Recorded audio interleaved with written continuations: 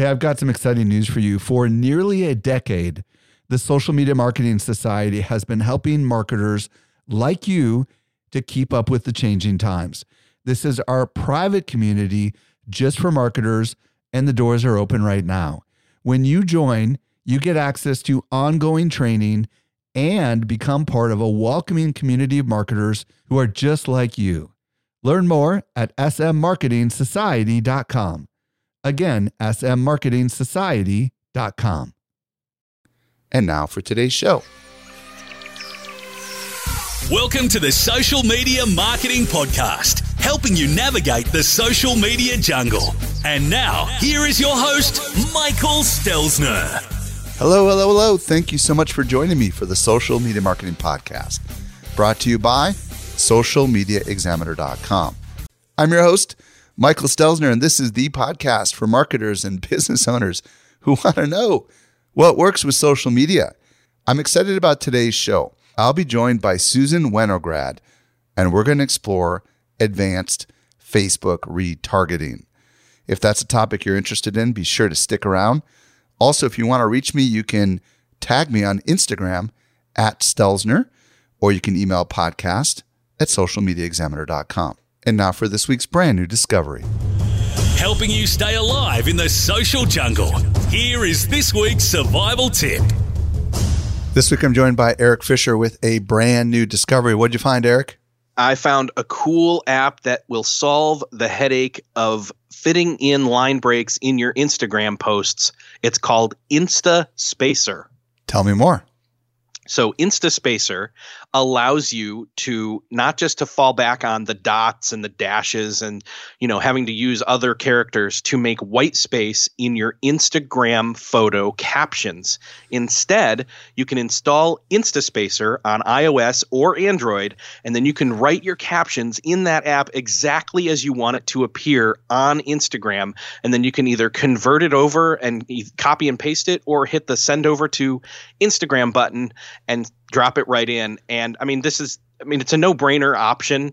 I'm still confused as to why Instagram doesn't let you do that, because so many people are creating these great captions and even almost blog post-esque captions on Instagram.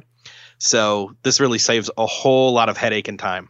So what I'm hearing you saying is the text on the Instagram update will have line spaces as a result of using this tool. Is that correct?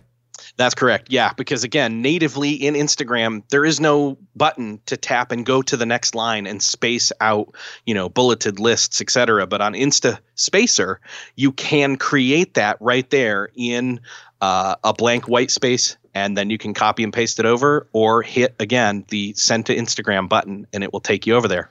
Perfect. So this app, you compose it inside of it. Exactly. Can you paste into it as well, and it will accomplish the same thing, or do you have to compose? Yeah. If you've got, that actually would be the way that you would, if you did your hashtag research elsewhere, you'd want to bring that over here too and drop it in and paste it at the bottom. And how does it look when you actually publish it over on Instagram? Does it look as if, it doesn't look wonky or anything like that? No, this is that text editor. This is the missing text editor that Instagram needs. Where do we find this thing? Easy way to find it is just to go to their site, and that'll give you the link to the iOS and the Android store. It's instaspacer.com, INSTASPACER.com. Thank you so much, Eric, for that brand new find. You're welcome. I was recently at Social Media Marketing World, and I had a chance to connect with some of our best customers. A lot of them listen to our podcast just like you do. Not everyone knows what I'm about to share with you. We do something special here at Social Media Examiner. The best of the guests that you hear on the Social Media Marketing Podcast not only teach at our conference, but they're also part of our secret society called the Social Media Marketing Society. Each month, our top tier guests who have been on my show are invited to train inside our society for an exclusive group of marketers who are just like you. The training is designed to help you go from being a passive consumer of content to a marketer who is in active learning mode. So if you're ready to make real progress with your marketing, you're a perfect fit for the Social Media Marketing Society. Join us by visiting smmarketingsociety.com. We've got a really big sale that is ending very soon, so don't delay. Again, visit smmarketingsociety.com and join today. And now for my interview with Susan Winograd. Helping you to simplify your social safari. Here is this week's expert guide. Today, I'm excited to be joined by Susan Winograd. If you don't know who Susan is, she's a Facebook ads expert, a regular columnist for Search Engine Journal, and a director at Aim Clear, an integrated digital agency. Susan, welcome back to the show. Thank you so much for having me again. I'm stoked to be here. So today we're going to talk about advanced Facebook retargeting, and I am really excited to dig in with you on this. I would love, before we get started, Susan, to ask you, why is Facebook retargeting so important? Now, I would imagine many of our listeners have tried it, but some haven't. So kind of just give us the pitch as to why this is so valuable. Absolutely. So there's really two pieces to that question. The first is why retarget at all, which is at this point, I think everyone can pretty much agree that no one just goes to a website off of one click and purchases anymore. It does happen, but I think we've all seen that it's a long journey to get people to convert. So the thing that's nice about Facebook is it does that particular piece of the journey very well. First being most people are on there, so your inventory is going to be pretty high. And then the other thing is it has really immersive ad units that most other channels don't have. So you have the opportunity for things like video, different copy lengths. If you're in e-com, there's all kinds of options. So there's a lot more options for the retargeting than there are in most channels. Is retargeting also more economical than targeting a cold audience on Facebook? It can be. It's less economical in that it tends to be more expensive, but it's more economical in that it's a more responsive audience. So you pay more, but they're worth more. So your conversion cost, the conversion cost might be lower. Is that what I'm hearing you say? Exactly. Yeah. The dollar amount to reach them is higher, but they're a lot more valuable to your business. Perfect. There's a lot of us, including people here in my own company, that have been using Facebook to do retargeting for a long time. And chances are pretty good we're making some mistakes, many of us, over and over again. What are some of the more common mistakes that you see marketers make when it comes to their Facebook retargeting? I love that question. There are a few. I think the first one that I run into most is I always applaud marketers for doing it, but doing retargeting in the first place. But when I log in and it's basically set to retarget the last 30 days worth of visitors, and that is all that there is. It always makes me a little sad. Because if you look at, buying habits and what people do, there's a lot more complexity to the people that come to a website than just the fact they've been there for 30 days. So things like what they did while they were on there, what they looked at, how long they stayed, like all of those behavioral cues really get lost when people create retargeting audiences. And then there's also the issue of whether those people are really even still a prospect after a certain amount of time. So if you look at the buying patterns or the lead acquisition patterns, depending on what you're doing, if most people tend to convert within a few days of coming to the site and you're paying for 30 days worth of retargeting, you're paying a whole lot of money that isn't doing anything for you. Because remember, with Facebook, you're not paying for just anytime someone clicks, you're paying every time the ad shows up. So you're paying for a lot of impressions that are going to wind up going nowhere. So there's usually a lack of granularity. Whether it's, knowing how long after a visit to retarget or drilling down on what people actually did. So when you retarget to them, you're giving them a message that's actually relevant to what they did when they interacted with your brand. Those are usually the two areas where I see the biggest misses for different advertisers. So on the 30-day thing, obviously this could be a numbers issue, right? Like, so the advertiser thinks, well, it's a bigger audience, therefore I'm going to target them, right? But it's not necessarily just because it's a bigger audience doesn't mean you should target them. Is that what I'm hearing you say? Yeah. And especially when you think about what people consider depending on how far out it was they visited. So for example, if someone visited your site 30 days ago and you know that there's an education period that happens with whatever it is you're selling or it's a high price tag, the things that they're going to think about and the things that they're going to consider from an informational perspective are going to change over time, right? So the further and further they get away from when they visited, you need to entice them more and more because they're becoming less and less of a warm prospect. So you're not necessarily going to want to speak to someone that was at your site the past 3 days versus someone that was there 27 days ago. But when you kind of group them all together in just one group, most people end up just having the one group. They run one ad to them and that's it. So they're not really considering the different steps of the buying cycle when they do that. And I would imagine they're A, spending more money to target an audience that doesn't care about them anymore, right? And B, probably sending signals to Facebook that says this ad is not relevant to a big chunk of these people. Yeah, exactly. Because, the click-through rate, the interaction on the ads is a big, signal for relevance score with Facebook. So if you just keep showing it to people, the other thing that happens too, and this is one of the newbie things that I see as well, but it relates to this, is in that, rush to try and be in front of everybody, all the places, all the times, it could be a relatively small remarketing audience, but they'll put like $1,000 a day budget to it. And it doesn't spend anywhere close to that. It may only spend like 30 or 40 bucks of it, but they're doing it so that they're maximizing all those eyeballs. So they're trying to reach all those 30-day people who may or may not actually be qualified, but they're doing it in a way that is likely to make the frequency of those ads really bad because Facebook's going to try and spend your money. So if you're like, I want to spend $1,000 a day, even if it doesn't do it, it's going to darn sure try. So that means showing that same ad to the same people over and over and over again. So you wind up wasting even more money that way because now you're talking to people irrelevantly, and then you're also doing it a lot of times per day. So they're obviously really happy with your brand by the time the day is over. Yeah, I would imagine if they hide your ad, that's going to be a negative signal too, right? Yes, absolutely. Yeah. If they hide your ad, Facebook asks for feedback on why. And so you can specify it's not relevant to me or I'm seeing it too many times. And the negative feedbacks, there's that old saying that like it takes, 100 attaboys to get rid of one criticism of somebody. And it's kind of like that with Facebook ads where once you get a negative, you got to get a whole lot of positive to start, offsetting what you get from that. So it's definitely something to look out for. So now that we've kind of revealed some of the more common mistakes that I'm sure many of us have made, what is the method that you recommend when it comes to remarketing? And do you have a name for this method? Tell us more. I wish I had a fancy name for it. How about the Winograd Way? Yeah. We'll call it the Winograd Way. How's that? That's great. Cool. W squared.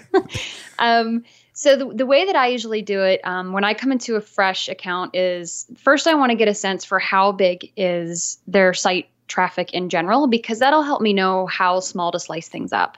Because obviously once you're, below a 200 person cookie pool, it's not going to serve anything. So a lot of times what I'll do first is I like to go to Google Analytics first because there is a report in there called the time lag report. And it'll show you how many, they call it events, but it's essentially how many times did they touch your website before they wound up converting. And that is super helpful in trimming the fat like we talked about, where if you look and see that most of your conversions happen within 7 days, don't be creating 30-day remarketing ads because it's a waste of time. So I usually look for patterns like that first to help me understand at what point is a visit not really a warm lead anymore, and they should really just be considered, cold traffic if they were to come back. Okay, wait, I want to dig deeper. Time lag event. Yes. We've got some Google Analytics geeks, including myself. Yes. So where do we find such a report inside of Google Analytics? It's under, as I recall, you put me on the spot. It's probably under conversions, right? It is under conversions, yes. Okay. Yeah, it's probably under conversions. And I think this is a really powerful report that I remember seeing.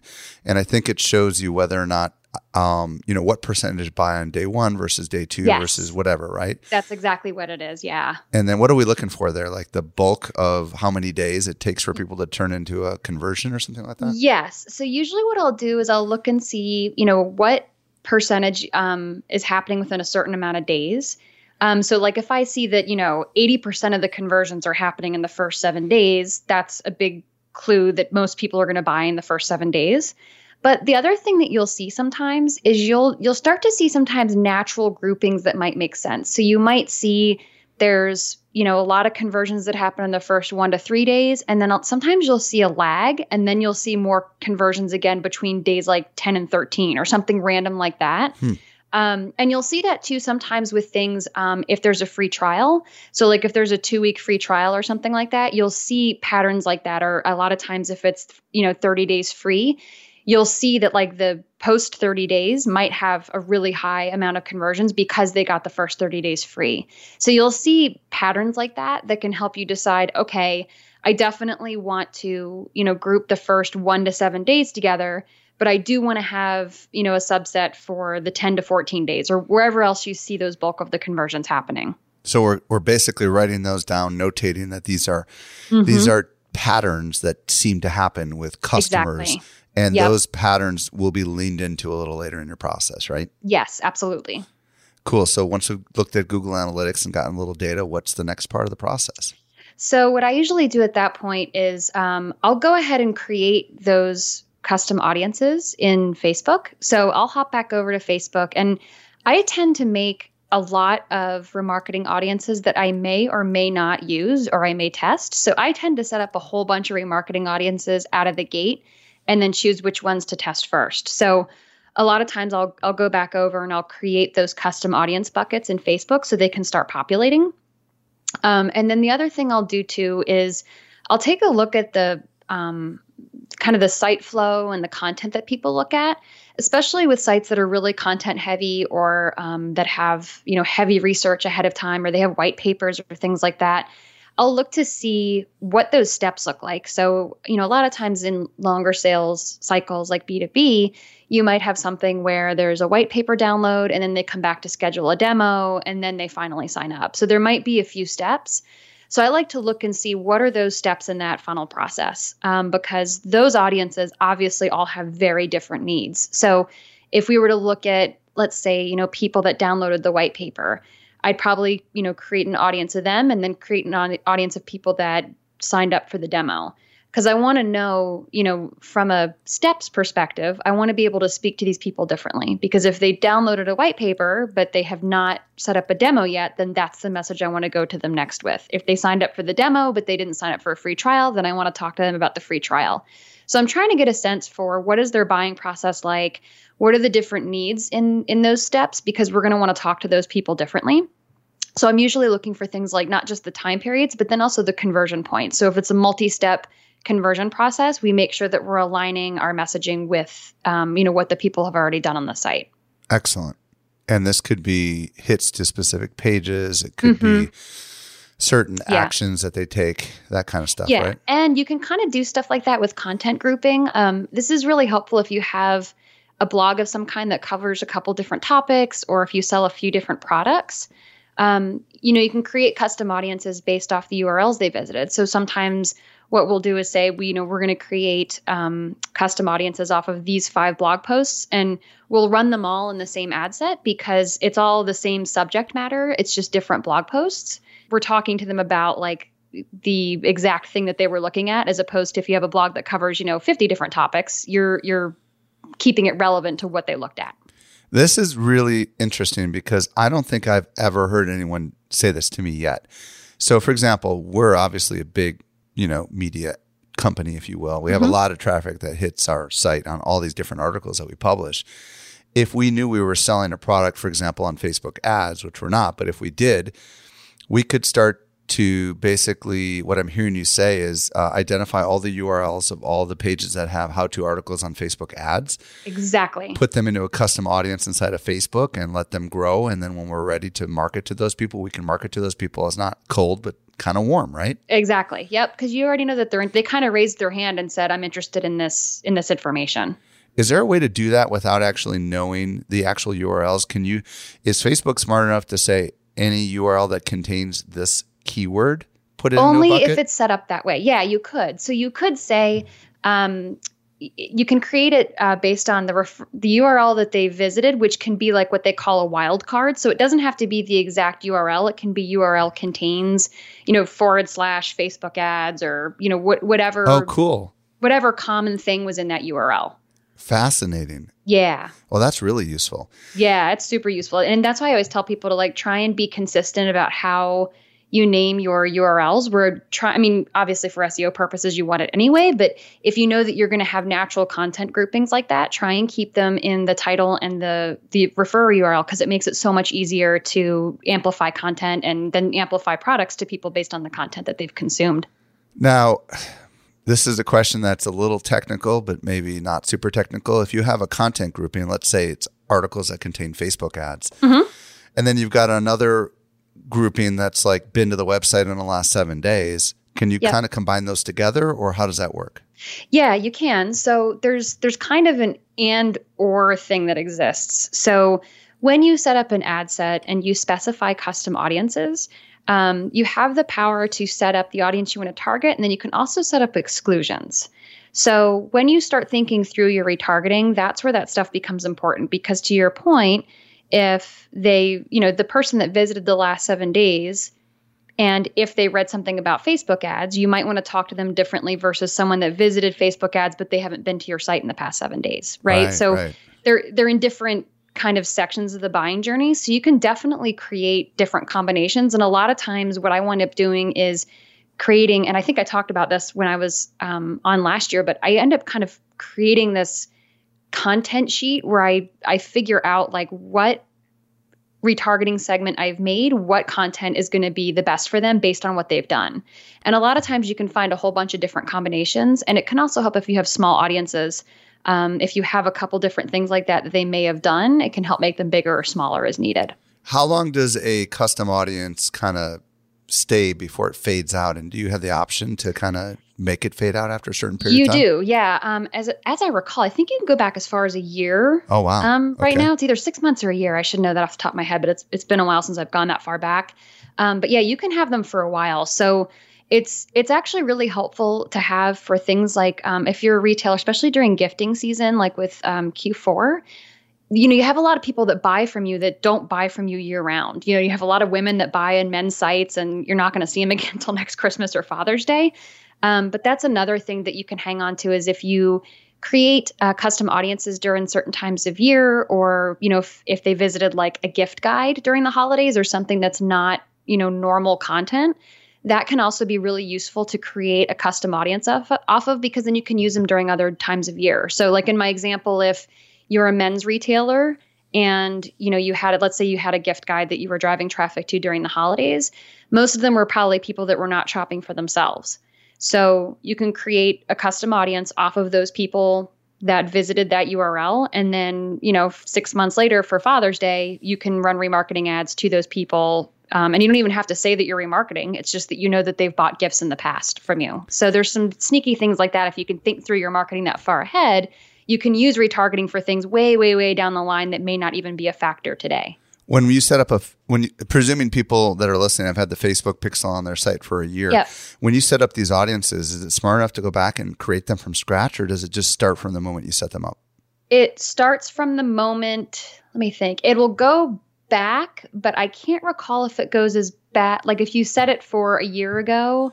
It probably doesn't go that far back because no, I want to say it does it in like the attribution window time period. Yeah, so probably within 30 days or something like that. Yeah. Got it. Well, okay, so what other parts of your method are there? Because I know we've been talking about content groupings and all that fun stuff. Is there any other part of the method that we should talk about? I mean, that's usually the main thing I tell people to get started. Okay. And when you start running these, you're going to start to see very big differences in how they perform. So I always tell people, try not to get too in love with any one of those audiences, because inevitably some of them will let you down.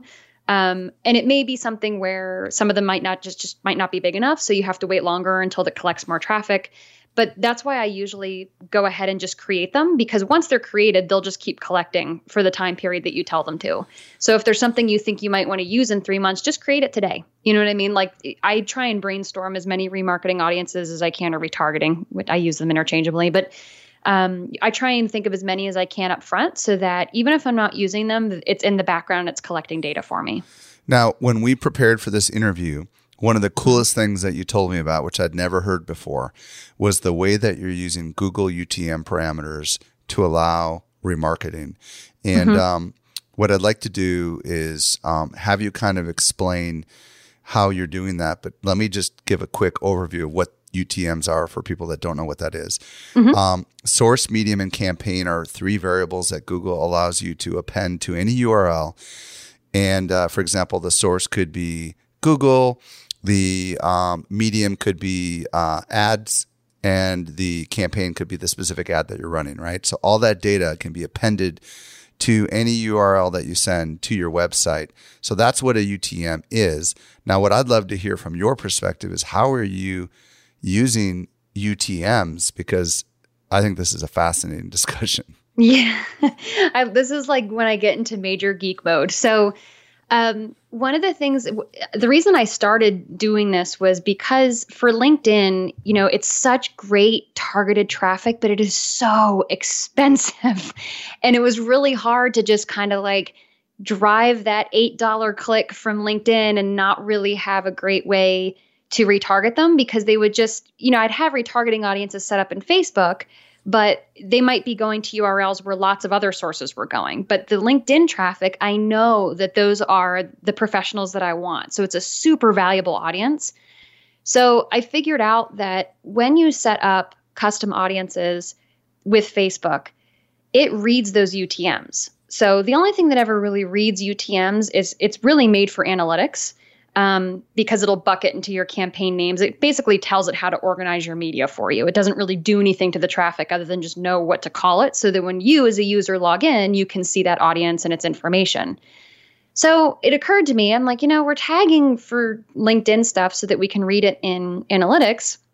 Why can't we just use that referral URL for other things? So I went into Facebook and I created a custom audience, and I created it so that the web address had to include the UTM sources that I had laid out for LinkedIn. And I was like, well, let's just see if it reads it. And sure enough, it started populating an audience. And so it gave me the opportunity to create remarketing audiences specific to that expensive traffic, so that I wasn't just kind of going all in on LinkedIn and being like, man, I hope they buy someday. But it allowed me to A, remarket people that I knew came from LinkedIn, but B, I knew what professions we were targeting, so I could address that in the Facebook ads, so that, if we were targeting doctors, or if we're targeting, financial planners or whatever we're targeting, we know that they're seeing this because they came in through that LinkedIn ad. So it allowed us to make the ad copy so specific to what they do every day. We knew their pain points, and it was way more accurate than trying to do it through Facebook's somewhat janky job title targeting that they have. Now, people that are into Google Analytics, this is mind-boggling, and I want to just kind of open up the kimono a little bit and explain some of the possibilities. So here at Social Media Examiner, we use UTM parameters on literally every single thing that we do. So for example, we're recording this just days after Social Media Marketing World, and Susan and I were both there and recovering. but even like the ads inside the conference guide for some of our products, which just have a simple URL, there's UTM parameters on the end of that. And in those UTM parameters, we know that they came from a physical ad inside of a conference guide. So we know, for example, that if someone typed in that URL, that they only got that URL off of our physical ad in a physical piece of paper that they had in front of them. Using Facebook now, we could remarket to the people that we know for a fact visited from the physical conference guide. And we could give them a highly customized ad, knowing that they've been there from that source. And previously that was not possible, right? And if you start thinking about this, it's emails, it's ads from any platform, Pinterest, whatever, right? And all of a sudden, now you can, as long as you're using UTMs and you're coding them properly, now you can remarket to anyone from any campaign anywhere. Yes. Using Facebook. Correct. Huge. Yep. So yeah. And that's why I tell people, be specific in your UTMs too. Like, it's always kind of sad if I go to someone that's a big spender and they've driven a ton of traffic, and it's like, it just says like it's UTM source and medium, and there's no other information like what campaign it was. And there's just, hundreds of thousands of visits, and there's no way to break them down any further.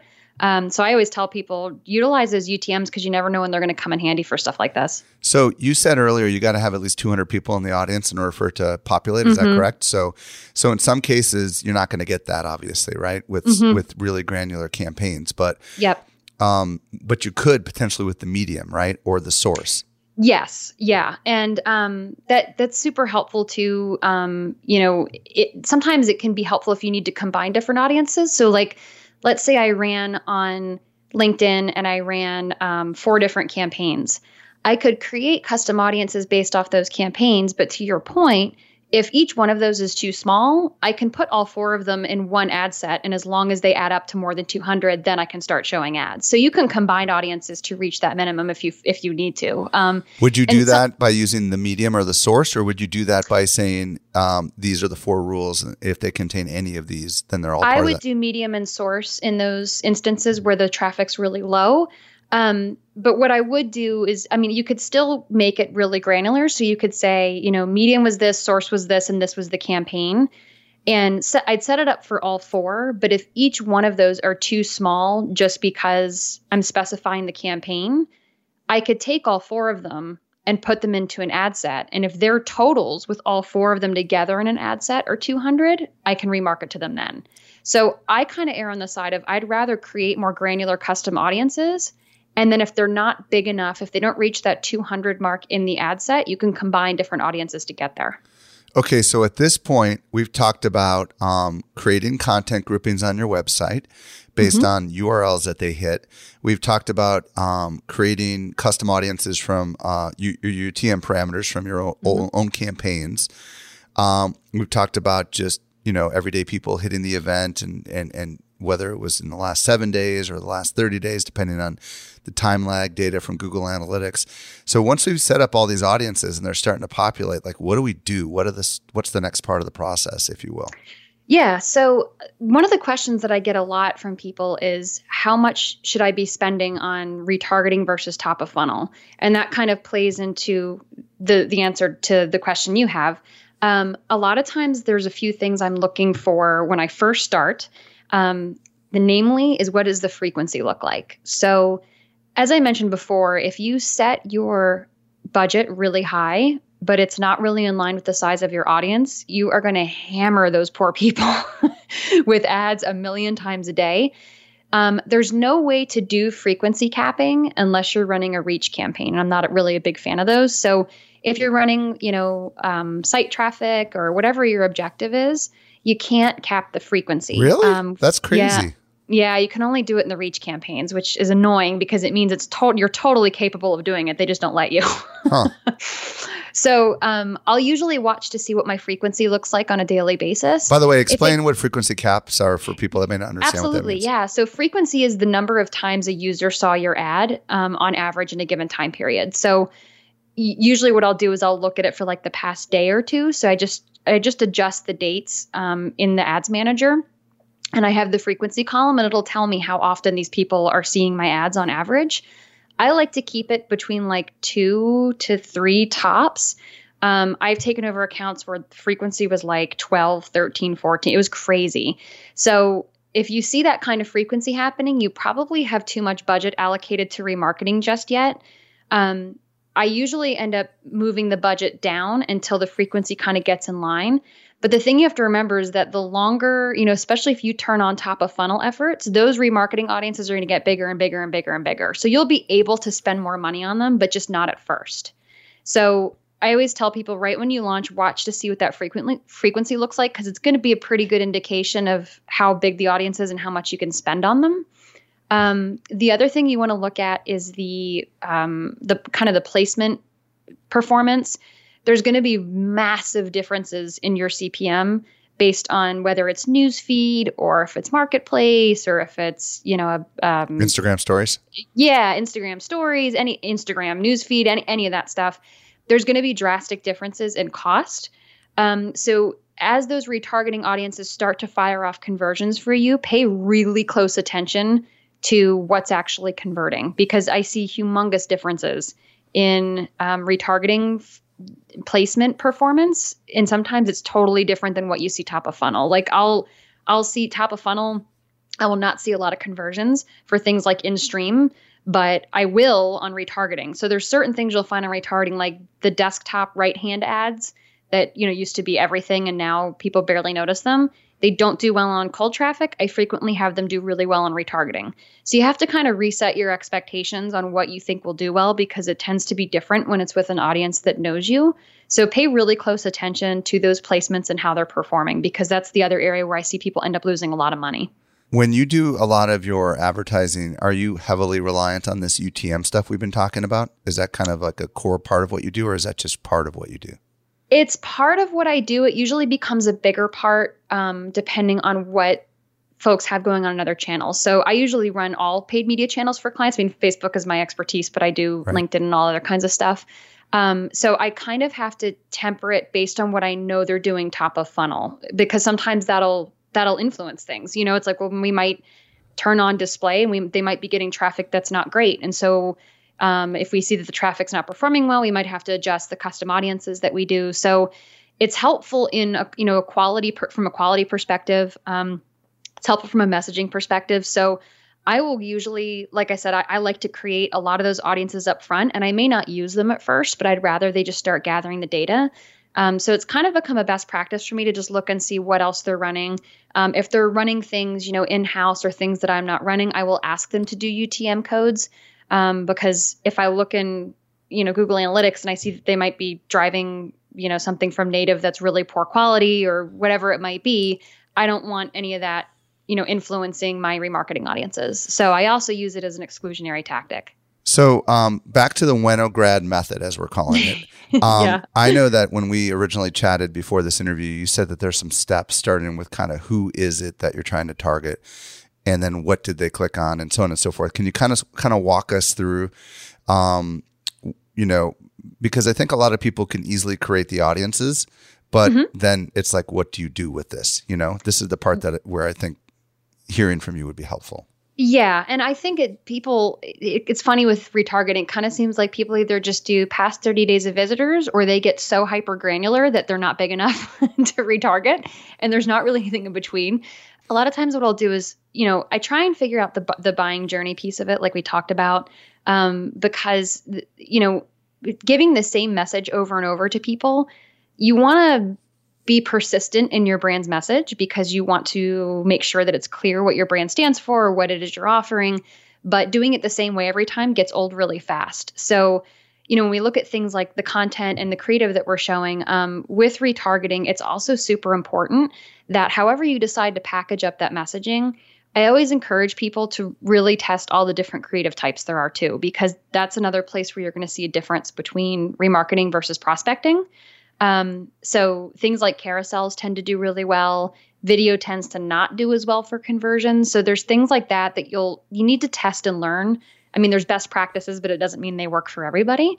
But when you look at things like aligning messaging, a lot of times brands have really great content that they're not using. So I think there's always this push of, I'm retargeting, so I have to get them to buy.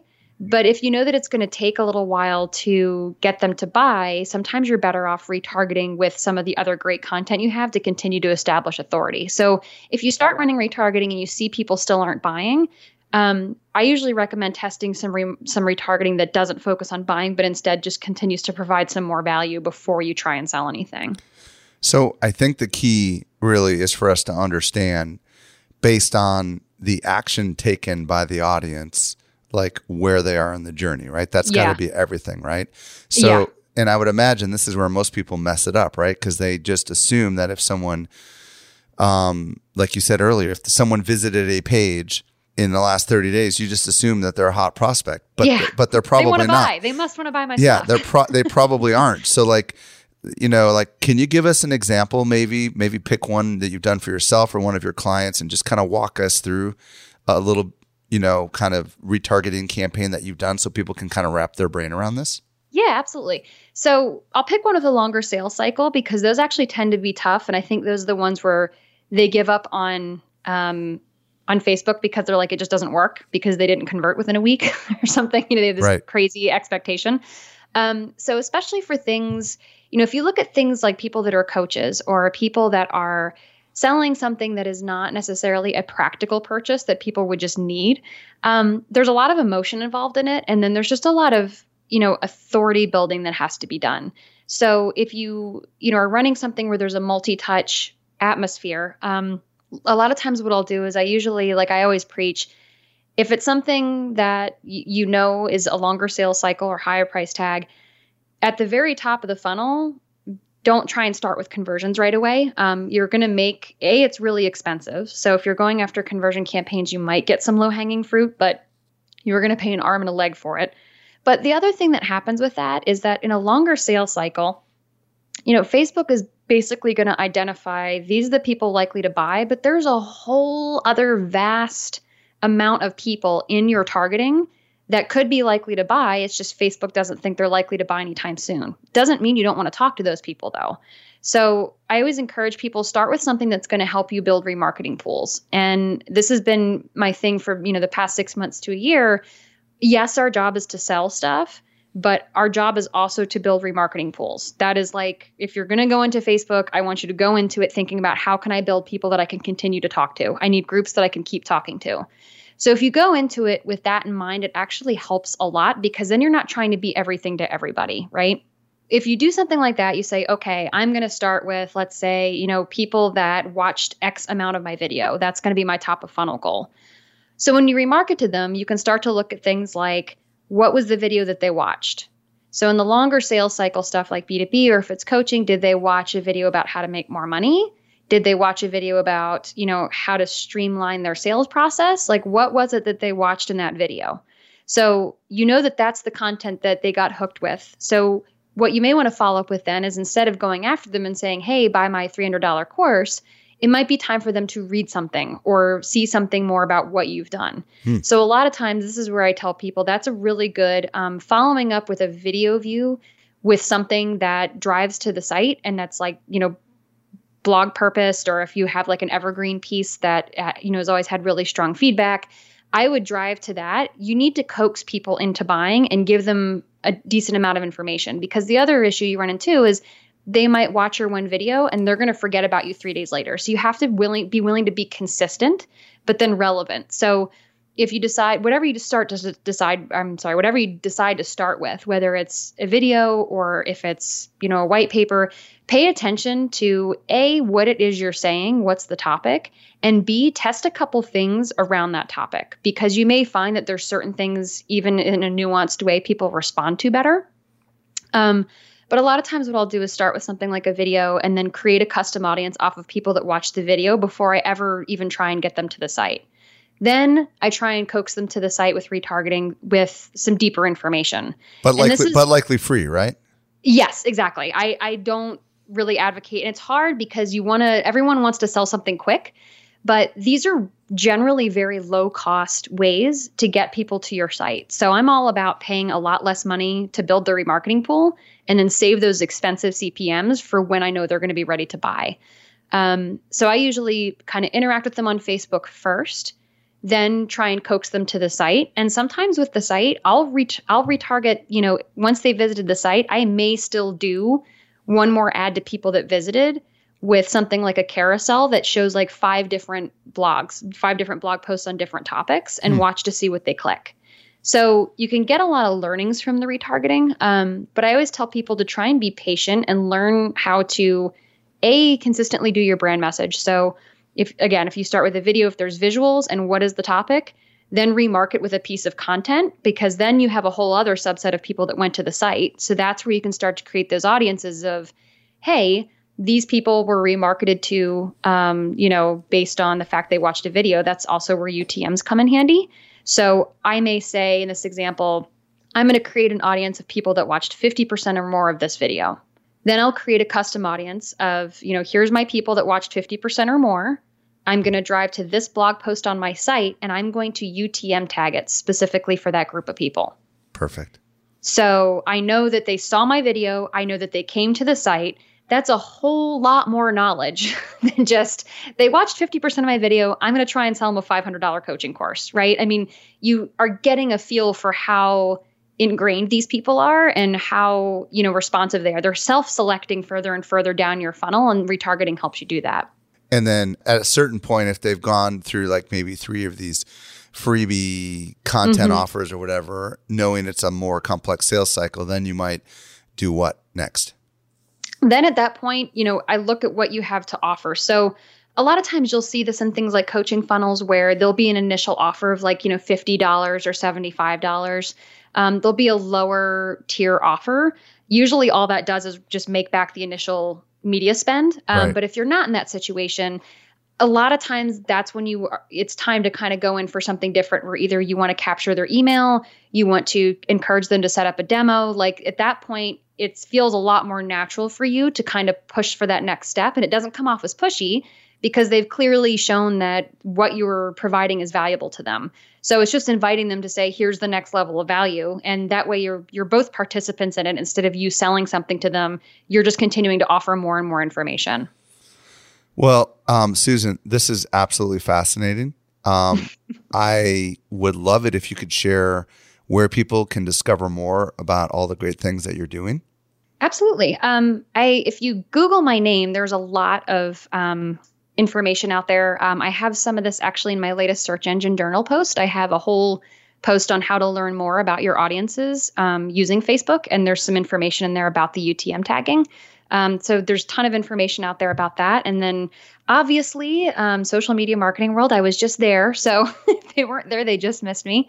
But I am at a bunch of conferences throughout the year. So feel free to look me up. If you're local to one I will be at, I would love it if you attend and come say hi in person. Is there a particular social handle you want to send them to if they want to reach out to you? Absolutely. I'm on Twitter practically all the time. So you can find me at Susan E. Dub. That's Susan E. D as in Daniel, U, B as in boy. I always respond to direct messages, and you can just shout at me on there, and I would be happy to chat. Thank you so much, Susan Wenograd, for coming on and sharing your awesome wisdom with us. Thank you again for having me. My pleasure. Well, I hope you found a lot of value in today's interview. We take all the notes for you. You can simply visit socialmediaexaminer.com/351. And don't forget about the Social Media Marketing Society. Check it out at smmarketingsociety.com. Enrollment will be closing soon. It will not be open again until 2020. This brings us to the end of yet another episode of the Social Media Marketing Podcast. I'm your host, Michael Stelzner. I'll be back with you next week. I hope you make the best out of your day, and may social media continue to change your world. The Social Media Marketing Podcast is a production of Social Media Examiner.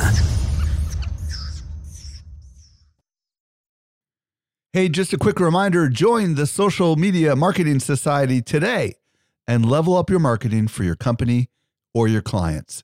Visit smmarketingsociety.com to find out more.